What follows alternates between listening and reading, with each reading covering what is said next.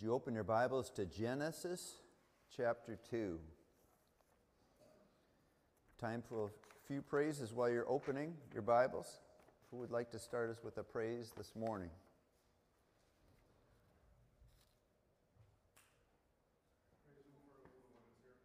Praise Him for the little one.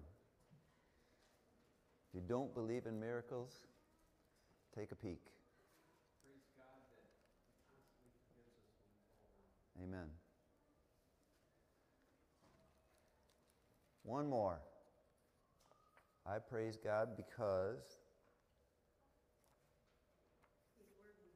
He is worthy of our praise. We come to Genesis chapter 2. What we are doing is we are anticipating the cross in this season of the year. Today we are anticipating Palm Sunday, where Jesus, for the first time, publicly introduces Himself as the King of Kings. So we are going to, in a pretty short period of time, cover about 4,148 years in our Bibles. We're going to go down to Genesis chapter 2, which is 4,115 years before Christ, and we're going to make our way to His announcement. Next week we will look at that day and anticipate the week leading up to the cross, and then the following Sunday, 2 weeks from today, we will celebrate Resurrection Day, which is the biblical term. Easter is the term that man has given it in name of a false god and a false goddess. So it is not an evil word for that purpose, but it is Resurrection Sunday as we know it from the Bible. Let's pray before we begin. Father, as we trace the story of your Son from creation to the cross, I pray that you would give us a little bit of His perspective and a little bit of His plan and a little bit of the extravagant, within free will, orchestration of God from Adam to the cross today. In Jesus' name, amen. So 1 Peter 1:20 tells us that He was chosen before the cross. We just sang perfectly, you were, you are, and you always will be God. Before there was time, space, and matter, which came through the voice of the Son of God. The Son of God was God already. He doesn't come into existence in a manger. He doesn't come into existence in creation. He comes already existing. He is the Ancient of Days. In Daniel 9, both He and His Father are called the Ancient of Days, meaning no beginning, no end, eternal God, always God.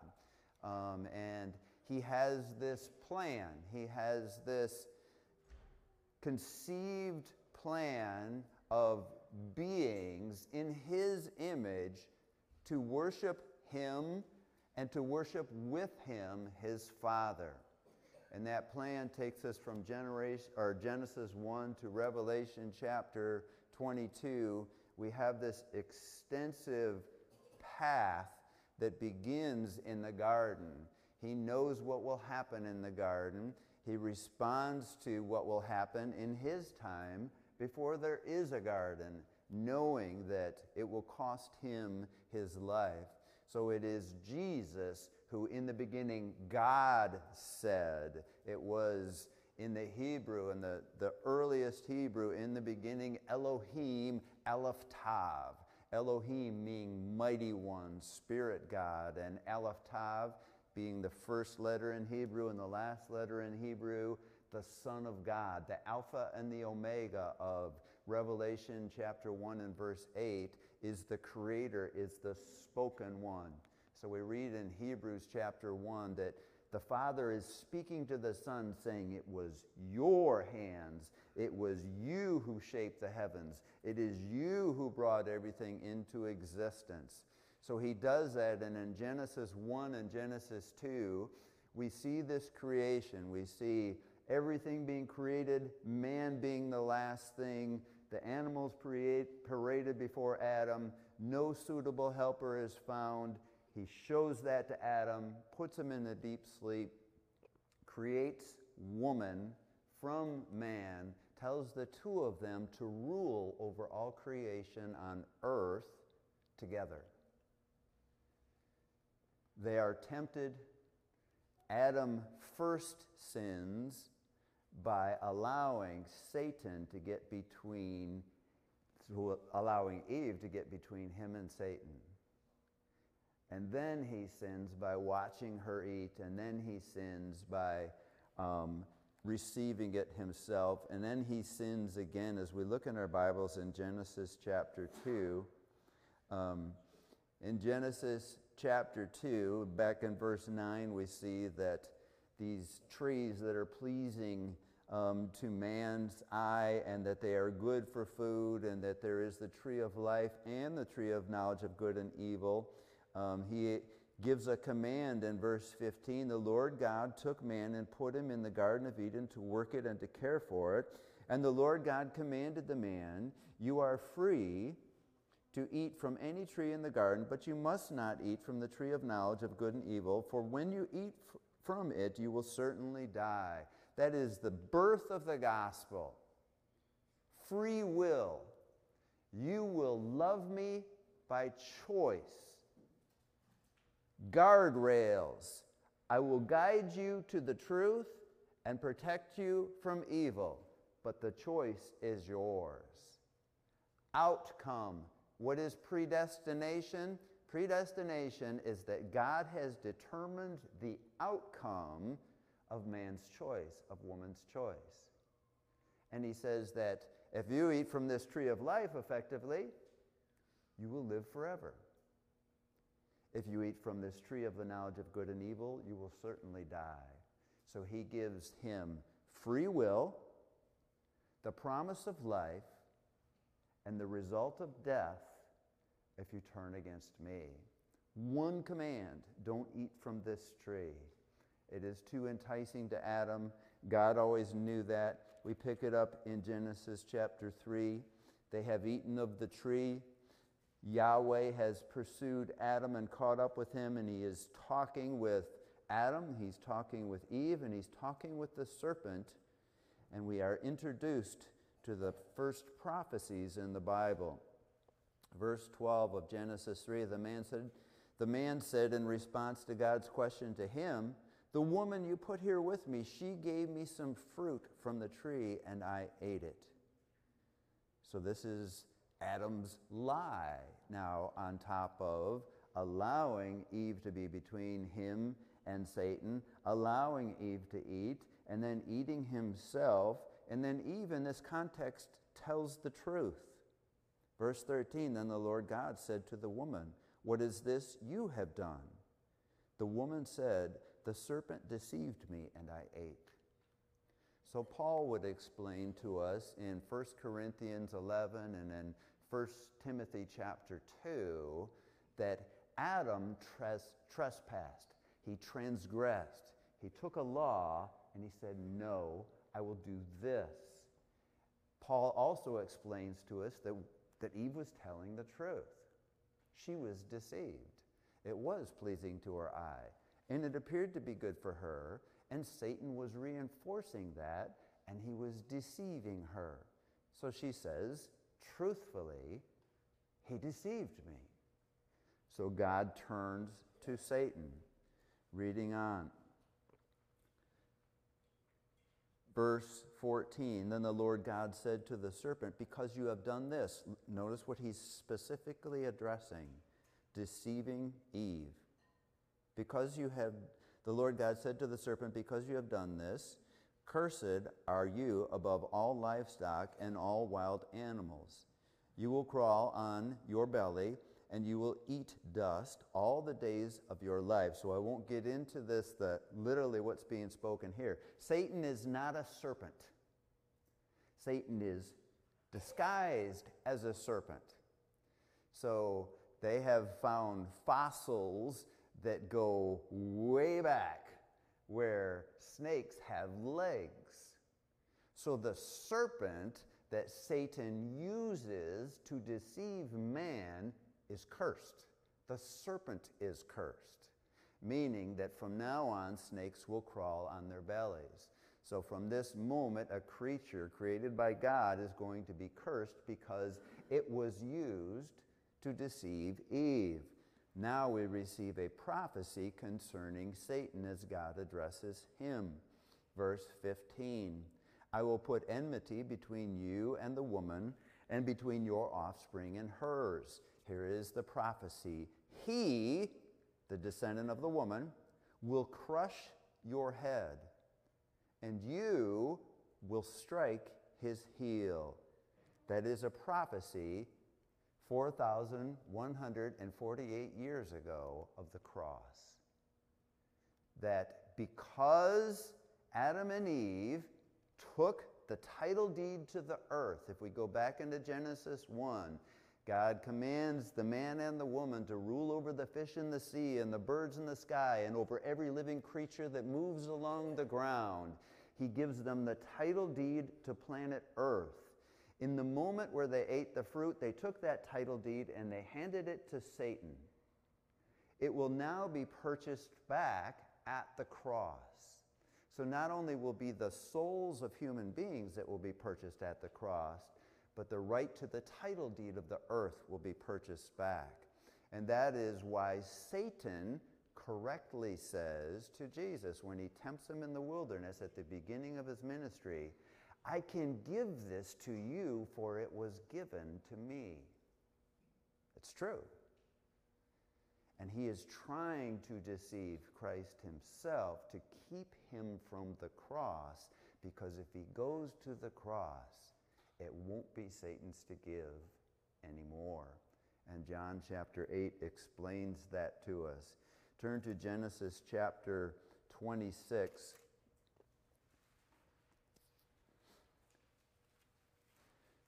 There are 10 generations from Adam. Genesis 9. I'm sorry about that. Genesis 9. We will go there first. There are 10 generations from Adam to Noah. And when you see the years there, that's 165.7 years per generation, showing the length of man initially. But we see something that can be easily overlooked. We know when Jacob approaches Yahweh, he approaches him as the God of Abraham and Isaac. And he says in, I think, Genesis 32, that if you will go with me, if you will give me my daily needs and take me where you want me to go, then you will be my God. So from that moment forward, he becomes the God of Abraham, Isaac, and Jacob. But it is missed that before that, in verse 26, as the Noahic covenant, the covenant that God made with Noah, he says in verse 26, he also said, praise be to the Lord, the God of Shem. So before he is the God of Abraham, Isaac, and Jacob, he is the God of Shem. So when we hear about anti-Semitism today, it is anti-Shemism.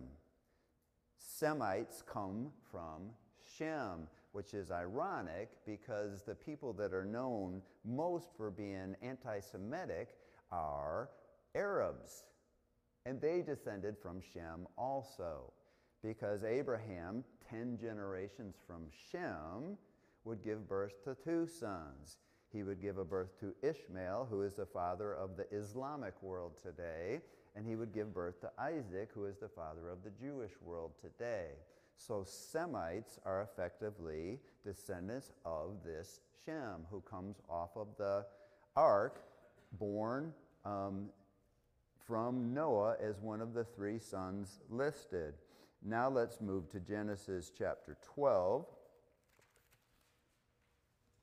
So we've gone 10 generations from Adam to Shem. We will go 10 generations from Shem to Abraham, who is the reason that Shem was blessed. And the reason that he is the God of Shem is because this man of faith named Abraham would come 10 generations later.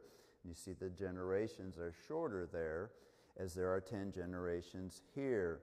So when we read in Genesis chapter 12, verses 2 and 3, this is God announcing the gospel through Abraham. I will make you into a great nation, and I will bless you. I will make your name great, and you will be a blessing. I will bless those who bless you, and whoever curses you, I will curse. I believe this is probably that statement there is the only reason God hasn't judged America yet, because of what Donald Trump did a few years ago in blessing Israel. Reading on, and all the peoples on earth will be blessed through you. So in Romans chapter 4 and in Galatians chapter 3, Paul explains, and he explains specifically in Galatians chapter 3 and verse 8, that the scriptures foresaw God reaching the Gentiles. And it was announced through Abraham, and then Paul quotes, all nations will be blessed through you. So when he gives the second half of verse 3, Paul says that's the gospel, that is God reaching Jews and Gentiles, Romans 1:16, and he is doing it, he is announcing it through Abraham, through whom ultimately the Messiah would come. Turn to Genesis chapter 25. A few years later, we have years marked in all of these passages. So Isaac is 40 years old, as we see in chapter 25 and verse 20. We see in chapter 25 and verse 26 that he is 60 years old, that he prayed for 20 years for Rebekah to become pregnant. We see that they are crying out to God, trying to understand, and Rebekah in particular, she has a very active pregnancy, that there literally are two, God will tell her, nations wrestling in her womb. So women, you have felt babies kick. This would have been extreme. This would have been probably Rebekah not getting much sleep. It would have been her stomach, probably visibly almost to people around her, with these two babies wrestling in her womb. And we're talking again about the enemies of God and the followers of God coming from the same womb and being birthed in the same womb. So we pick it up and we read verse 23. The end of verse 22, Rebekah goes to inquire of Yahweh.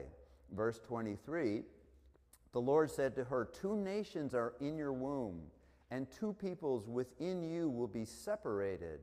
One people will be stronger than the other, and the old will serve the younger. So what happens is that this younger son, she's giving birth to twins, so very close together, 2 people are born from the same womb, and the first one comes out with the second one holding on to his heel.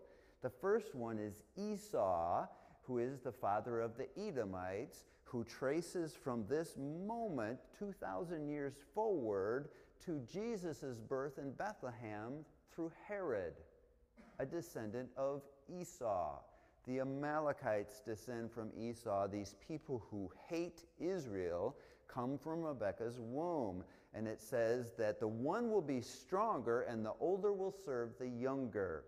So when David, the man after God's own heart, becomes king of all Israel after he has ruled 7 years in Hebron, he takes over Jerusalem. All through the Bible, Terry and I have just read through the book of Judges together, and in the book of Judges, Canaanites, enemies of God, are still controlling Jebus. Jebus is Jerusalem. So earlier, all the way back to Abraham, Christ comes out of Salem. It's actually Jebus, but it's called Salem because it will be called Jerusalem. So God's throne has always been there, but it is David who takes it back. It is David who makes, among other things, Edomites become slaves to Israel. So he fulfills a prophecy given by God to Rebekah that the older will serve the younger, and we move forward. Let's go to Genesis chapter 49.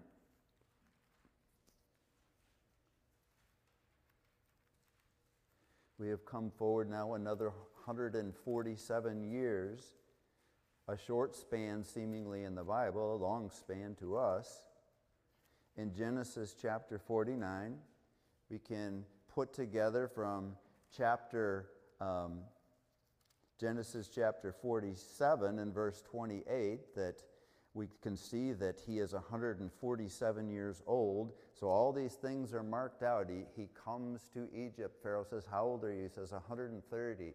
We come here to the end of his life. We will see in verses 29 through 33 that as soon as Jacob blesses these sons, he dies. In Genesis 47 verse 28, we see that he's 147 years. So these dates on your sheet there are not guesses. They come from the Bible. And while he is prophesying over each son, he is speaking and he is laying his hands on them. He comes to his son Judah and he says in verse 8, Judah, your brothers will praise you. Your hand will be on the neck of your enemies. Your father's sons will bow down to you. You are a lion's cub, Judah. You return from the prey, my son. Like a lion he crouches and lies down. Like a lioness, who dares to rouse him? And then here's the important part of this prophecy. The scepter, which the ruler holds, will not depart from Judah, nor the ruler's staff from between his feet, until he to whom it belongs shall come, and the obedience of the nations shall be his. So we keep getting markers that narrow down. We see that from Eve's womb will come someone who will crush Satan. We see later on that in Genesis we see in chapter 9 that the God of Shem, so we're directed through one of Noah's 3 sons. 10 generations later, all nations will be blessed through you, Abraham. And Abraham now becomes the one through whom the gospel comes. Abraham's grandson, his great-grandson, is being prophesied over by his grandson. You, Judah, are the lion's cub. You are the lioness. You will be the one who will hold the scepter until the one to whom it belongs comes. So it is narrowed down to Judah in Genesis 49. Turn to Exodus chapter 12. This is a little bit out of the order of the things that we are doing today, but I want to make it simple for you as we advance in time. In Exodus chapter 12, we have the Jews preparing to leave. This is this day that is being given to Moses when the angel of the Lord, the angel of death in this case, will come over and pass over the houses and the blood. This day will be given to us in Leviticus chapter 23. This is Nisan the 14th, 1446 BC at 3 o'clock in the afternoon. That's how specific these commands are that Moses is being given as they are exiting Egypt, going towards the promised land. So we begin verse 1 of chapter 12. The Lord said to Moses and Aaron in Egypt, this month, this is Nisan.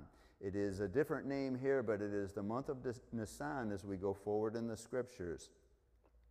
This month is to be for you the first month, not their first calendar year month, but their first spiritual month every year, the first month of your year. Tell the whole community of Israel that on the 10th day of this month, each man is to take a lamb for his family, one for each household. If any household is too small for a whole lamb, they must share one with their nearest neighbor, having taken into account the number of people there are. You are to determine the amount of the lamb needed in accordance with what each person will eat. The animals you choose must be a year-old males without defect, and you may take them from the sheep or the goats. Take care of them until the 14th day of this month, when the members of the community of Israel must slaughter them at twilight. So we are being told here, the month of Nisan, the 14th day, 3 o'clock in the afternoon is when twilight begins for Jews. So we're given very specific instructions here. So if we went to Luke chapter 22, verses 15 and 16, Jesus is saying to his disciples, I have longed and looked forward to celebrating this Passover with you. This is Passover at its introduction in Exodus 12, and Jesus is celebrating the Passover in Galilee, which celebrates the Passover a day before Jerusalem celebrates it, so that when he goes in Luke chapter 23, verses 44 through 46, he will explain to us that darkness comes over the earth from noon until 3 in the afternoon, and at 3 in the afternoon, Jesus gives up his spirit to the Father. So, 1400 and what would it be? 79 years from this moment in Exodus, the Lamb will die on the cross on the 14th day of Nisan at 3 o'clock in the afternoon. And Moses understood that when it was instituted. Those who truly followed Christ understood it all along.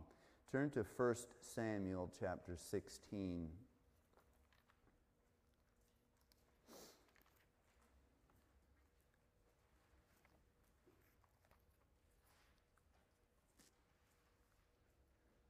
Saul has already become a corrupt king. Samuel is the leader who followed God his whole life before Saul. He is so corrupt by this time that Samuel lies about why he is going to Bethlehem, because he doesn't want Saul to kill him. So he is going to Bethlehem to anoint a man after God's own heart. And he doesn't know who it is. So we can start by looking in verse 6, when the oldest, this virile and strong-looking son comes out. Verse 6, when they arrived, Samuel saw Eliab and thought, surely the Lord's anointed stands here before the Lord. But the Lord said to Samuel, do not consider his appearance or his height, for I have rejected him. The Lord does not look at the things people look at. People look at the outward appearance, but the Lord looks at the heart. So another son comes, and then another son comes, and another son comes, and Samuel thinks, this is the one. Okay, no, this is the one. Okay, no, this is the one. Is this it? Well, I have a youngest son, Jesse says. We leave him with the sheep. Samuel says, call him in. Verse 12. So he sent for him and had him brought in.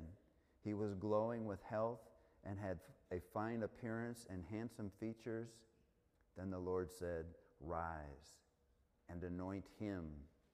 This is the one. So Samuel took the horn of oil and anointed him in the presence of his brothers. And from that day on, the Spirit of the Lord came powerfully on David. Samuel then went to Ramah.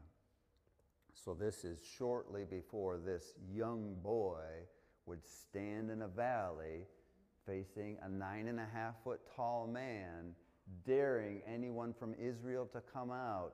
But the Spirit of the Lord is already on David. And he says to this giant, you bring sword and spear, I come to you in the name of the Lord, and it is him that you are mocking, and I will take your life from you today. This young boy says, and he does exactly what he says he is going to do. So we've gone from Eve's womb to Shem's line, through Abraham, down to Judah, one of the 12 great-grandsons of Abraham.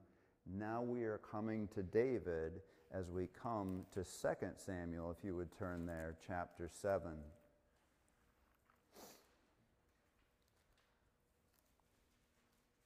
This is about 45 years later in David's life. He becomes king at 30. He is now late in his reign as a king, wants to build a temple. God says, no, you have blood on your hands, but I want to promise you the throne of my son, God would tell David, to you through your son. So we pick it up in verse 12, actually with the statement at the end of verse 11 there where it says, the Lord declares to you that the Lord himself will establish a house for you when your days are over and you rest with your ancestors. I will raise up your offspring to succeed you, your own flesh and blood, and I will establish his kingdom. He is the one who will build a house for my name, and I will establish the throne of his kingdom forever. So we are now narrowed down to one of the smallest clans in Judah, from Judah the son of Jacob, from Jacob to Abraham to Shem, all the way back to Eve. Now we are to this very small clan, these Ephrathites, Bethlehem Ephrathah. So Jesse is an Ephrathite, and he lives in Bethlehem, and Bethlehem is specifically 6 miles south of Jerusalem. Their primary occupancy or their occupations is to make the lambs for the sacrifices in Jerusalem. So in the springtime, they were protecting and raising these lambs so that they could be taken and purchased or taken and brought to Passover during the Passover lamb sacrifice that was given to Moses. And now the promise is going through David. Turn to Micah chapter 5 in your Bibles, a little bit harder to find than one we've been looking at. Daniel, Hosea, Joel, Amos, Obadiah, Jonah, Micah, near the end of the Old Testament. Though he is very late in the Old Testament, this is a prophet who prophesied before Daniel, not long before Daniel. So we come to Micah, and we're going to turn to chapter 5. And it's interesting, the Bible does it, and we will do it with the Bible. When Jesus is born, we are taken to Micah chapter 5 and verse 2 so that we know who this is in the manger and why he is being born in Bethlehem. When we come to Micah chapter 5 in prophecy, we are not referring to his birth. We are referring to his sacrifice, and we are referring to his kingdom. So the one who comes through David as king will be the sacrifice. We go all the way back to Genesis chapter 3 and verse 15, where it says, he will crush your head, Satan, and you will strike his heel, meaning the cross. So we have another picture of the cross in verse 1. Marshal your troops now, city of troops, for a siege is laid against it. They will strike Israel's ruler on the cheek with a rod. So if we went to the Gospels in Matthew 27 and verse 30 in particular, one of the things the soldiers did is they stripped him of his clothes, and they put a crown of thorns on his head. He would have had blood just profusely pouring down his face. And they put a rod in his hand, and they're saying, "Hail, King of the Jews! Hail, King of the Jews!" And they're taking sticks, and they're hitting him in the head. And that's what Micah is writing about when he says, they will strike Israel's ruler on the cheek with a rod. He is prophesying Matthew 27:30, where they are beating Christ with clubs, preparing him for the cross, saying, "Hail, King of the Jews." They put a purple robe on him to mock him as a king, a crown of thorns to mock him as a king, and they are hitting him with their fists, Mark says, and Matthew says they're also hitting him in the head with clubs. So Isaiah 52 says that by the time they bring him to the cross, he doesn't look human. That's what Micah is writing about. And then he writes about the king. Verse 2. But you, Bethlehem Ephrathah, though you are small among the clans of Judah, this is the clan of David, out of you will come for me one who will rule over Israel, whose origins are from of old, from ancient times. So Micah is picking up way back from Jacob, when Jacob says, the scepter will not depart from you, Judah, until the ruler to whom it belongs comes, and the obedience of the nations will be his. And Micah says, this is the one born in Bethlehem. So while we look at Christmas to Micah 5:1 and 2, it's really the cross and the return of Christ to set up his kingdom that is being prophesied in Micah chapter 2. Turn now backwards in your Bible to Daniel chapter 9, which is actually forward in time from the book of Micah.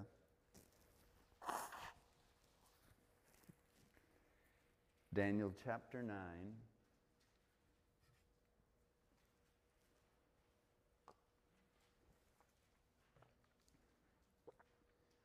So Daniel gets a letter. If we went back to the beginning of this chapter, he gets a letter in the mail that we know as Jeremiah chapter 29. So Jeremiah tells us, and Daniel tells us, he gets this letter from Jeremiah. And until Jeremiah, the length of captivity of Judah in Babylon is not known. So in year 68 of captivity, Daniel gets a letter in the mail, Daniel chapter 9, and it says it will last 70 years. And it says, way back in Moses, chapter 4 and chapter 29, that you're going to be taken captive to Babylon. And it says, if from there you seek the Lord with all your heart and with all your soul and with all your mind, he will bring you back. So he gets this letter from Jeremiah, and he immediately puts on sackcloth and ashes and starts repenting. This man who we know of no sin in his life is repenting for himself and for the nation of Judah. And while he is doing this, Gabriel comes quickly, Daniel says, and stands in front of him. And he says, Daniel, God is here to answer you. So what God is going to do is give him a 490-year period in which everything related to sin will be dealt with by God in 490 years. So there are 6 aspects of sin and its relationship to man, keeping man from God. And in 490 years, he is going to accomplish everything that will wipe out all 6 of them. 3 of them he wipes out when he comes and goes to the cross. 3 of them he wipes out when he comes the second time. So we're going to read in verse 24, 77s are decreed for your people and your holy city. Number 1, to finish transgression. Number 2, to put an end to sin. And number 3, to atone for wickedness. He did that at the cross. Number 4, to bring in everlasting righteousness, to seal up vision and prophecy, and to anoint the most holy place. He will do that at his second coming. So he goes on, Gabriel speaking to Daniel, know and understand this. From the time the word goes out to restore, and remember this, rebuild Jerusalem, until the anointed one, aka Messiah in Hebrew, or Christ in the Greek, the anointed one, the ruler comes, there will be 7 sevens and 62 sevens. So that's 69 sevens. So he is saying that of these 70 times 7, all of them will be this one time period from the time the decree goes out to rebuild Jerusalem till the time the anointed one comes will be exactly 483 years. 69 times 7, 483 years. He is giving him specifics. And that's why Daniel is too overwhelming for people that don't believe in prophecy, because they say no one could be that accurate. So, no one understand this. From the time the word goes out to restore and rebuild Jerusalem, until the Anointed One, the ruler, comes, there will be 7 sevens and 62 sevens. It will be rebuilt with streets and a trench, but in times of trouble. That's the book of Nehemiah. Verse 26, the first half. After the 62 sevens, in other words, after he comes, the Anointed One will be put to death and have nothing. So he is pointing to the coming of the king, and he says that will be 483 years. And after he comes, they will kill him. He is talking about what we know as Palm Sunday, and that in just a few days after that, they will kill him. They will put him to death, and he will have nothing. Same language as Isaiah 53. So now in your Bible, turn to Zechariah, the second to last book. We're doing this in chronological order. Zechariah chapter 9.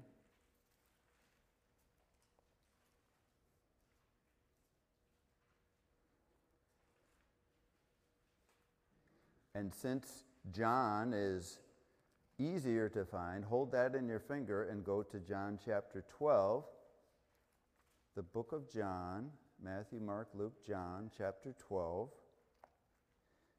As John is more than Matthew, Mark, and Luke, he's going to every prophecy, and he's painting a picture for us that fills in every blank. So, while you hold on to John, let's read Zechariah chapter 9 and verse 9. Rejoice greatly, daughter Zion. Shout, daughter Jerusalem. See, your king comes to you, righteous and victorious, lowly and riding on a donkey, on a colt, the foal of a donkey. So as you flip over to John now, and we begin reading in verse 12.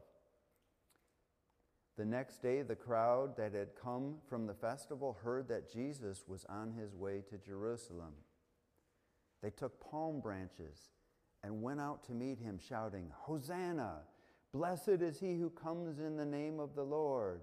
Blessed is the King of Israel. It is highly likely that the Holy Spirit is at work here, but it is also highly likely that these people know. They know Daniel, they know Micah, they know Zechariah, and they're hearing he's coming. It's today. Hosanna, glory in the highest. Take your coats off, lay them down, let the donkey walk on your coats. It's the King. It's our Messiah. It's the Lord of heaven and earth. And he's coming here now. Blessed is the King who comes in the name of the Lord. So they are outside of Jerusalem. They are a distance away on the Mount of Olives, and the poorest people of Israel are living here. And he's going to come from the top of this mountain. And when he proceeds to go through them, before he gets in the gate to go into the city of Jerusalem, they're laying down their clothes and they're pricking up palm branches and they're saying, it is the King. Hosanna, it is the King. Blessed be the one who comes in the name of the Lord. And he walks through that joy. And we read on, verse 14. Jesus found a young donkey and sat on it. As it is written, he quotes Zechariah 9:9, so that we know that Zechariah and Daniel are talking about Palm Sunday. Verse 16, at his feet, at first, his disciples did not understand this. Only after Jesus was glorified did they realize that these things had been written about him and that these things had been done to him. There's a proof of the Gospel of John right there. Because John says, we didn't get it. We didn't understand. We're focused on Jerusalem. We're focused on the temple. These people are quoting Zechariah, and we didn't get it until he rose from the dead. John is being honest with us. Turn to Nehemiah, about a third of the way through your Bible.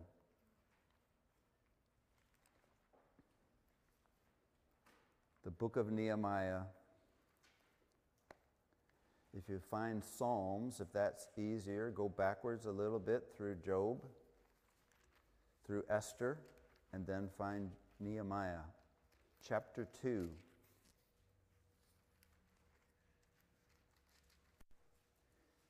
Nehemiah chapter 2.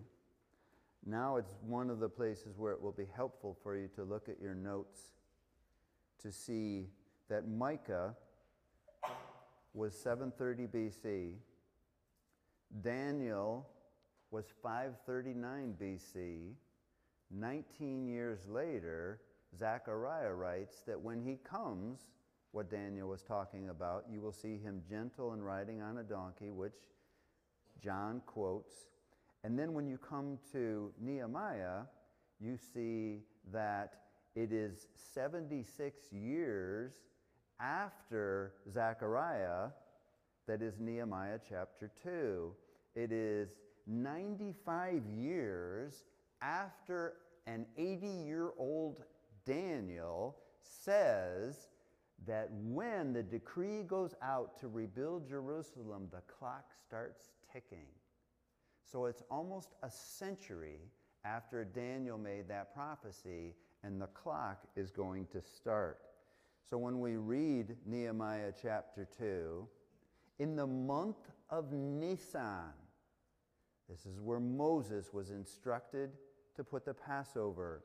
This would have been to us March 444 BC.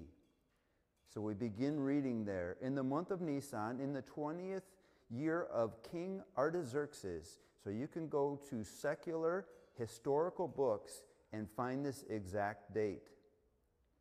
When wine was brought for him, I took the wine and gave it to the king. I had not been sad in his presence before, so the king asked me, "Why does your face look so sad when you are not ill? This can be nothing but sadness of heart."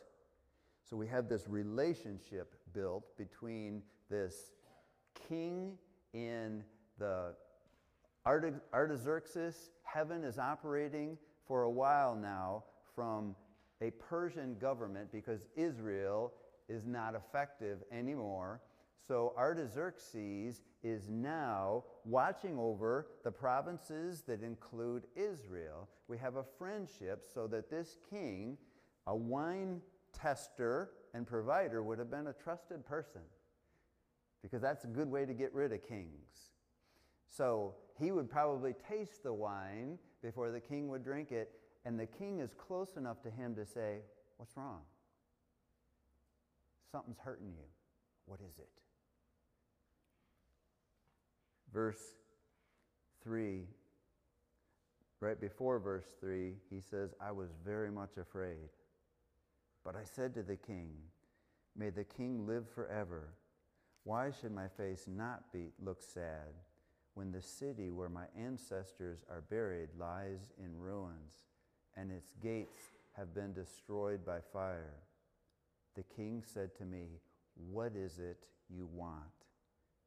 He pauses and prays to him within himself to heaven. 'God, help me right now.' Then I prayed to the God of heaven, and I answered the king, 'If it pleases the king, this cupbearer to the most powerful man on earth, if it pleases you, king, and if your servant has found favor in his sight, let him send me to the city in Judah where my ancestors are buried so I can rebuild it.' Then the king, with the queen sitting beside him, asked me, 'How long will your journey take, and when will you get back?' It pleased the king to send me, so I set a time. I also said to him, request number 2, 'If it pleases the king, may I have letters, a decree, in Daniel 9, to the governors of the Trans-Euphrates, so that they will provide me safe conduct until I arrive in Judah. The governors of the Trans-Euphrates, Hornballat and I can't remember the other ones, Sanballat, the Hornite was one of them, but the Trans-Euphrates people in the book of Nehemiah, they hate the Jews. They will not allow this to happen. We're going to do everything we can to stop them. So, King, you're over them. Will you send a letter to them to say, back off? Leave them alone. Reading on verse 8. And, number 3, may I have a letter to Asaph, keeper of the royal park, so that he will give me timber to make the beams for the gates of the citadel by the temple, and for the city wall, and for the residence I will occupy. So he gives 3 requests. He brings a cup of wine in. He's a servant in a foreign kingdom. And the king says, what's wrong? Something's pulling at your heart. And he says, well, why shouldn't it be? Jerusalem is my home. It's my people. It's where I grew up. My grandparents are buried there. And it's a mess. What do you want to do? Or what can I do? And he prays, God, please help me. Let these be your words and not my words. Well, I want you to let me leave my servitude, go back to my country, and rebuild it. Is there anything else you want? Well, I want you, most powerful king, head of 127 provinces worldwide, I want you to tell everybody between here and there to allow me to go safely. Oh, and can you talk to Asaph for me? Because I don't have anything. Would he provide all of the building materials for free and send them to Jerusalem so that I have something to build with? And Nehemiah in his flesh is probably thinking, God, am I supposed to ask all of that?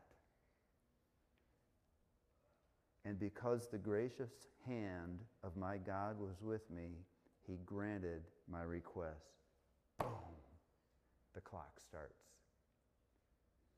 Daniel says as soon as the decree goes out to rebuild Jerusalem, it will be 483 years until Jesus rides in on a donkey.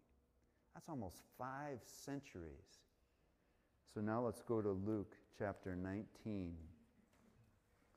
483 years later, same month.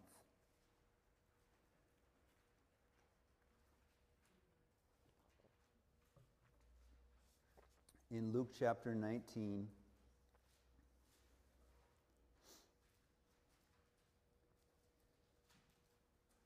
as we're coming out of him bringing repentance to Zacchaeus, we read verse 10, for the Son of Man came to seek and save the lost. So we don't realize that this glorious story of Zacchaeus is right before he rides into Jerusalem, and he tells this parable right before he rides into Jerusalem, verse 11. While they were listening to this, he went on to tell them a parable because he was near Jerusalem, and the people thought that the kingdom of God was going to appear at once. It would have if they would have accepted him. The king is here. Verse 12. He said, a man of noble birth. This is a parable. This is a picture of his coming and how Israel has treated him while he comes. So verse 12, a man of noble birth went to a distant country to have himself appointed king and then to return. So he called 10 of his servants and gave them 10 minas. Put this money to work, he said, until I come back. This is a picture of the gospel coming to people. I am offering you a kingdom. I am sharing with you what I have. You need to repent. He's been saying that all throughout Luke. You need to repent, turn from your sins, honor me as Lord, Master, and King, because I'm coming back. Verse 13, so he called his 10 servants and gave them 10 minas. Put this money to work, he said, until I come back. We just read in Luke in Sunday school this morning that every follower of Christ bears fruit. He's asking them to bear fruit. Verse 14. But his subjects hated him and sent a delegation after him to say, "We don't want this man to be our king." He was made king, however, and returned home. Then he sent for his servants to whom he had given the money, in order to find out what they had gained with it. The first one came and said, "Sir, your mina has earned 10 more. "Well done, my good servant," his master replied. "Because you have been trustworthy with a very small matter, take charge of 10 cities." He's talking about the millennium in a picture. Verse 18, the second came and said, "Sir, your mina has earned 5 more. His master answered, "You take charge of 5 cities."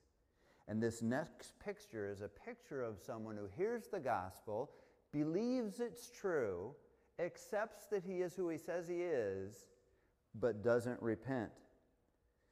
Then, verse 20, another servant came and said, "Sir, here is your mina. I have kept it laid away in a piece of cloth. I was afraid of you because you are a hard man.